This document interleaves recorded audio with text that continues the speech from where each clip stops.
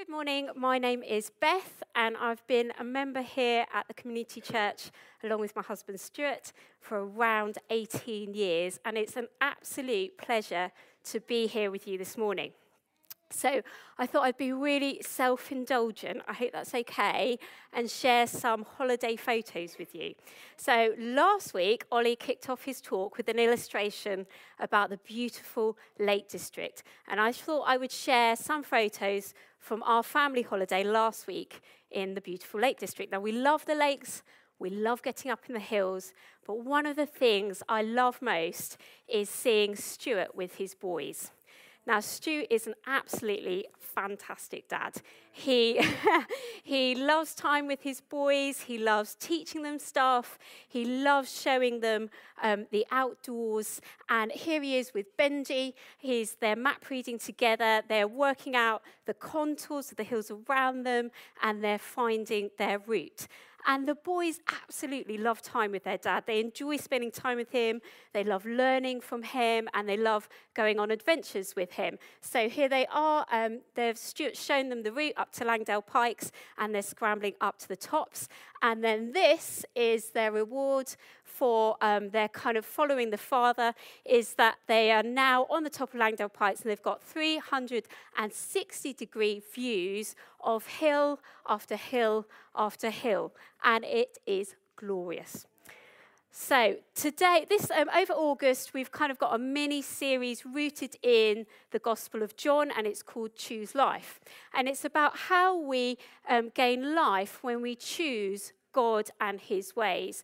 And last week, Ollie kicked us off week 1 by looking at obedience, how we need to let God into our every area of our life. And as we're obedient in our ordinary, we get to see God's extraordinary. And this week, week 2, we're kind of dipping behind that obedience and looking at what motivates it. And we've been asked to look at the model we see in the Gospel of John of Jesus' relationship with his Father and how he's obedient out of his relationship with his Father. So John's great passion is to show us who Jesus is in his gospel. And he shows us that very explicitly, that Jesus' identity is the Son of God and divine, and that his mission is to bring eternal life. But woven throughout John's gospel, again and again and again, as Jesus talks about his identity and his mission, are references to his identity being rooted in the Father and his mission flowing out of his relationship with the Father. Now, Jesus is unique, right? So his relationship with the Father is unique because he's one of the 3 persons of the Trinity. So he perfectly knows and loves the Father. And his mission is unique because he's come to judge and bring eternal life. So how does that help us? Well, God is a family, right? Father, Son, and Holy Spirit. And in John 1, it says, when we believe what Jesus has done for us, that he has died in our place, we are given the right to become children of God. So Galatians 4, verse 5, it says, we are adopted into God's family. We are adopted in and become children of God. And that's like a legal standing. We are now his children. But it's hard for us to know how to relate to our new adopted Father. And Jesus shows us, he's really kind. He helps us by pointing us to the model of his own relationship with the Father. And so in John 15, he says, just as the Father has loved me, there's the model, so I love you. Just as I am obedient to the Father, there's the model, you be obedient to me. So Jesus points us to the model of his own relationship with the Father. Right, so we've been given a couple of verses in John 5, 19 to 20, and I'm going to read them to you now, and then we're going to dip around a little bit as well. So it says, Jesus gave them this answer. This is John 5, 19 to 20. I tell you the truth, the Son can do nothing by himself. He can only do what he sees the Father doing, because whatever the Father does, the Son does also. For the Father loves the Son and shows him all he does. And I want to give a very brief bit of context to this verse. So Jesus has just healed a man in Bethsaida by a pool, a man who's been ill for 38 years. And Jesus brought him healing, and he can now walk. But he's done this on the Sabbath, and this massively offends the Jewish leaders who say you should not work on the Sabbath. And they criticize Jesus. And what Jesus is doing here, this is his response to their criticism. And his response to their criticism is rooted in his relationship with the Father. And he talks particularly about two things. One, I'm doing this because I'm attentive to my Father and what he is doing. I'm being obedient to him.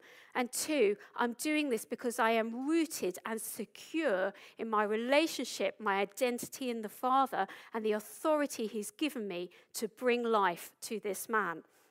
And we're going to look at those two things that motivate Jesus' obedience, his attentiveness to the Father and his security in the Father. So first of all, attentiveness. So he responds to the Pharisees' criticism by saying, the Son can only do what he sees the Father doing, because whatever the Father does, the Son also does. There's a similar verse in John 12:49. It says, I do not speak of my own accord, but the Father who sent me commanded me what to say and how to say it. Now, I don't know about you, but to me that sounds like, oh, is that a little bit controlling? I can only do what I see the Father doing. Is it a bit robotic? Or I can literally only say what the Father says. Is it a bit like ventriloquism? So the Father's here talking and Jesus has to kind of parrot what the Father's talking. Is that what is going on here? I want to take us to another similar verse that might help us. So in John 8:28, it says, I do nothing on my own, but I speak what the Father has taught me. And I kind of want to land on that word taught, the idea of teaching, and I want to pull out a picture of apprenticeship. And obviously we have been adopted into God's family, and we get to go be apprenticed to Father God. Now, in the first century, Jewish boys, they would have learnt about the Jewish scriptures and the Jewish law, the Talmud, until around the age 13, where they then would have been often apprenticed into a trade. And that might have been with someone in the village or their own father. And this was the case for Jesus, who, when probably around 13, was apprenticed to his earthly stepdad, Joseph, who was a carpenter. And Jesus learnt carpentry alongside his ongoing studies. And this is a really fun picture, okay? So this is the son gets to go and do woodwork with the dad in the workshop. This is a really, really fun picture. I don't know about you, but little boys love doing woodwork with daddy, don't they? My boys love that. What, a saw, and it's sharp, and I can cut stuff. That's so cool. So, this is a fun picture, but it's more fun when we know the person that we are being apprenticed to. So if you have an apprenticeship with a stranger, that's okay. But if you get to go into the workshop with dad, who you know and love, that is very, very cool. And Jesus says in John 7:29, I know him, I know the Father, because I'm from him. I've spent time with him, I know him. And it's more fun when we trust the person that we're doing our apprenticeship with. So I don't know if you've ever had a teacher you don't particularly like, and you're like, well, I don't really like this guy, I don't respect him, I don't really want to learn from him. Or you have a teacher you think they're not that great at what they're doing, they're not that competent. I don't think they know what they're doing, I don't want to learn from them. But when you've got a teacher that you like and respect, you're like, I want to listen to this guy. And when you've got a teacher you think they really know what they're doing, you're like, this guy knows his stuff. I want to watch him, and I'm going to just learn from him. In a way, it doesn't even matter what he's teaching. I want to watch and learn from him. And this is the picture that we get of Jesus, of us in the workshop with the Father. It's like, I know my dad, I know he's good, and I trust him. Jesus says in John 12:50, I know that the Father's commands lead to eternal life. So whatever I say is just what the Father has told me to say. I trust that when he asks me to do stuff, it's good, it brings life. And so I want to listen, I want to watch, and I want to obey. And I think we've got this lovely kind of symmetry here of the Son who knows and trusts the Father. And the Father is like, you're going to have to suspend your disbelief that I know what I'm doing here, okay? So the Father's like, right, okay, Son, we've got, this is the saw, and you hold your thumb here, keep it steady, a couple of kind of nicks this way, and then a steady rhythm. And then the Son's like, okay, Dad, that's really cool. I'm going to do copy, and I'm going to do it exactly how you're doing it, because you know what you're talking about. And so this kind of submission to the Father, because I trust him, and copying and obeying and mirroring is like, well, Dad really knows what he's doing, and I'm going to do exactly the same. And you've got this kind of symmetry, because the Son is, it says he sees the Father, he watches the Father, he does exactly the same, and then the Father, he's showing. So it says in verse 20, the Father shows the Son and everything that he's doing. So the Father shows, he teaches, and then he entrusts. So he's like, right, Son, I've shown you how to do this. Here you go. Right, now, over to you. You'll go. I'm going to entrust you with this. And what we see of the Father then is kind of these kind of words. The Father judges no one, but has entrusted all judgment to the Son. That's verse 22. Down in verse 26, the Father has life, and he has granted the Son to have life in himself. And he has given him authority. So the Father, he shows, he teaches, he entrusts, he gives authority. So we've got this lovely, beautiful picture of Father and Son in the workshop. This is not a slavish obedience. This is beautiful, a relationship with Father God in the workshop of life. And this is not just a kind of a one-off. The Father kind of entrusts the Son, and then the Son goes off and ignores the Father. Well, I'm not listening to you now. This is an ongoing attentiveness to the Father and his ways. So Jesus has just responded to the Pharisees by saying, well, my Father's working and so am I. In this moment, I'm being obedient and attentive to the Father. But then he also says in verse 21 that the Father will show the Son even greater things. So this is what he's doing now, and he will show him even greater things. And that requires an ongoing attentiveness to the Father and what he's doing. Now for us, we need to know the Father, and we need to trust him. We need to get to know him through the Bible, through his people, spending time with his people, through spending time with him and worship in his presence. And we need to kind of submit and trust his ways, his way of doing things. I'm watching my dad. How does my dad hold his tool belt? Where does he put his tools? What are his ways of doing things in the workshop of life?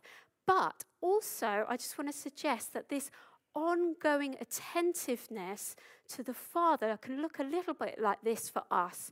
What are you doing now, Father, in any given moment in our day? What are you doing now? What are you doing with this person? What are you showing me? Am I resting? Am I working? What are you doing now? And I think we can develop through the Holy Spirit that attentiveness to the Father and what he's doing. So we're following and copying, trusting that when we do, it brings eternal life. And this is the place of fruitfulness. So Jesus says, I can do nothing. The Son can do nothing by himself. And this is kind of mirrored in John 15, where Jesus is talking about our obedience now. And he says, you can do nothing unless you remain in me. Now, what does that mean? Because, we can do a whole lot of stuff, can't we? We can get busy with a whole lot of stuff. And there's some amazing stuff creative stuff out there in the world. Beautiful stuff, some not so beautiful stuff that is done without God. So what does it mean that I can do nothing without attentiveness to the Father? And I think it means this. I can do nothing of eternal worth and value, nothing of lasting significance. And if, I can't even remember the stuff I got busy with last year, let alone what's going to last into eternity. And some of the stuff I get caught up with and focused on is just going to dissipate in the fire as I step into eternity. But if I want to do things of lasting value and significance, it requires attentiveness to what are you doing, Father, and submission and copying and obeying what he's doing in each moment.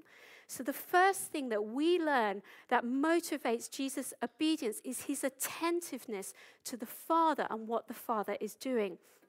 The second thing that we learn is from Jesus' motivation to obedience is his security in the Father. So Jesus' response to the criticism of the Pharisees when they're asking him, they're kind of saying, how dare you do this? How dare you heal this man on the Sabbath? Is to unashamedly say, I belong to the Father. I identify myself with the Father. So he says, my Father is always working. So the Sabbath is given for man to rest because we need it.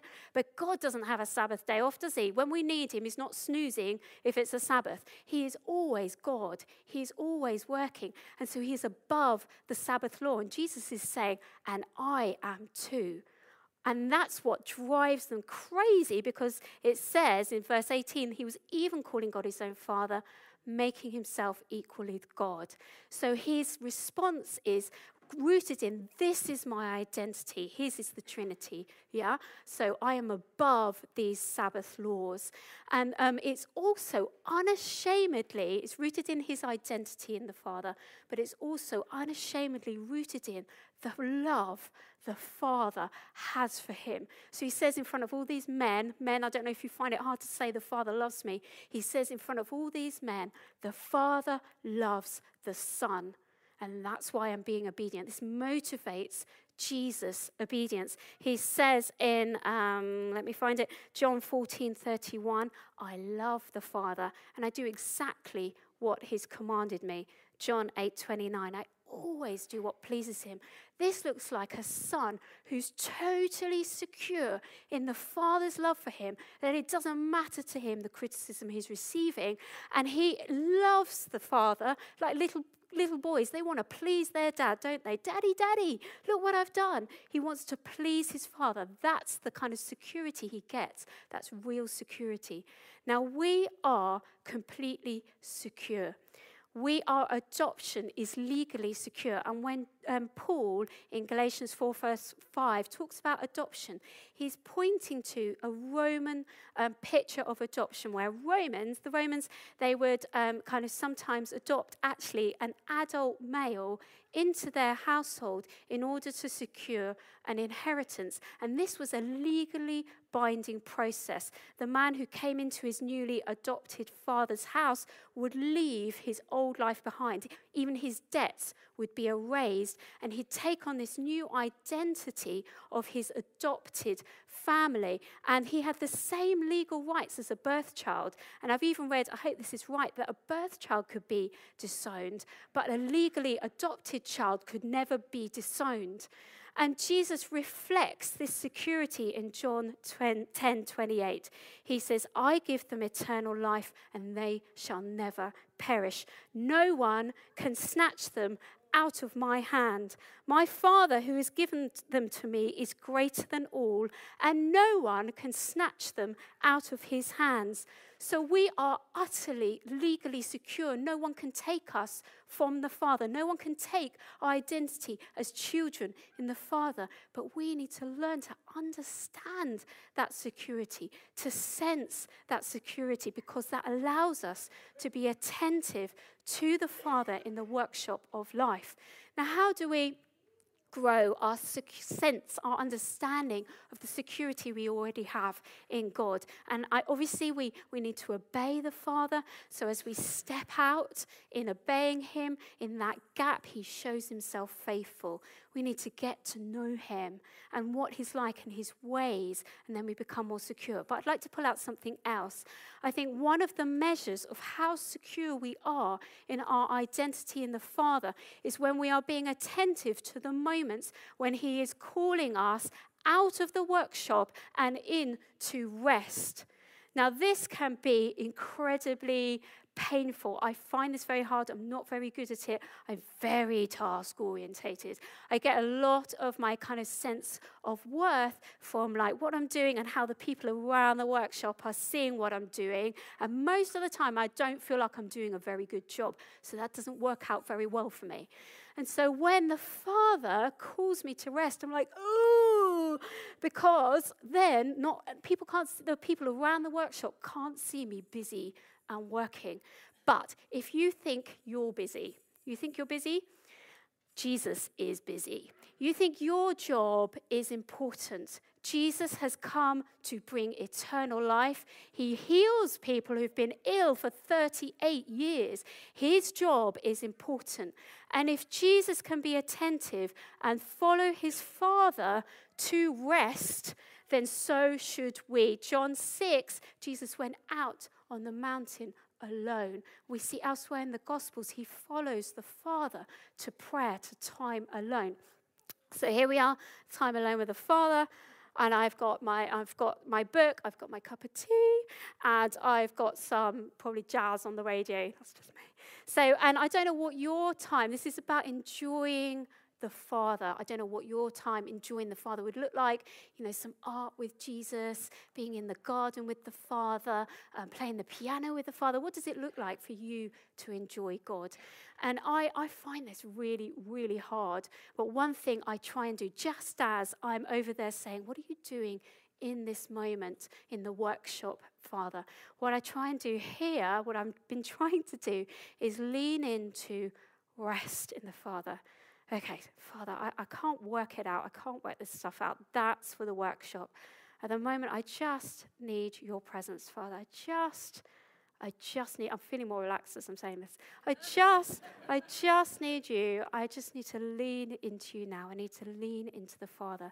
And I would really encourage you to rest in the Father. This is the place of power.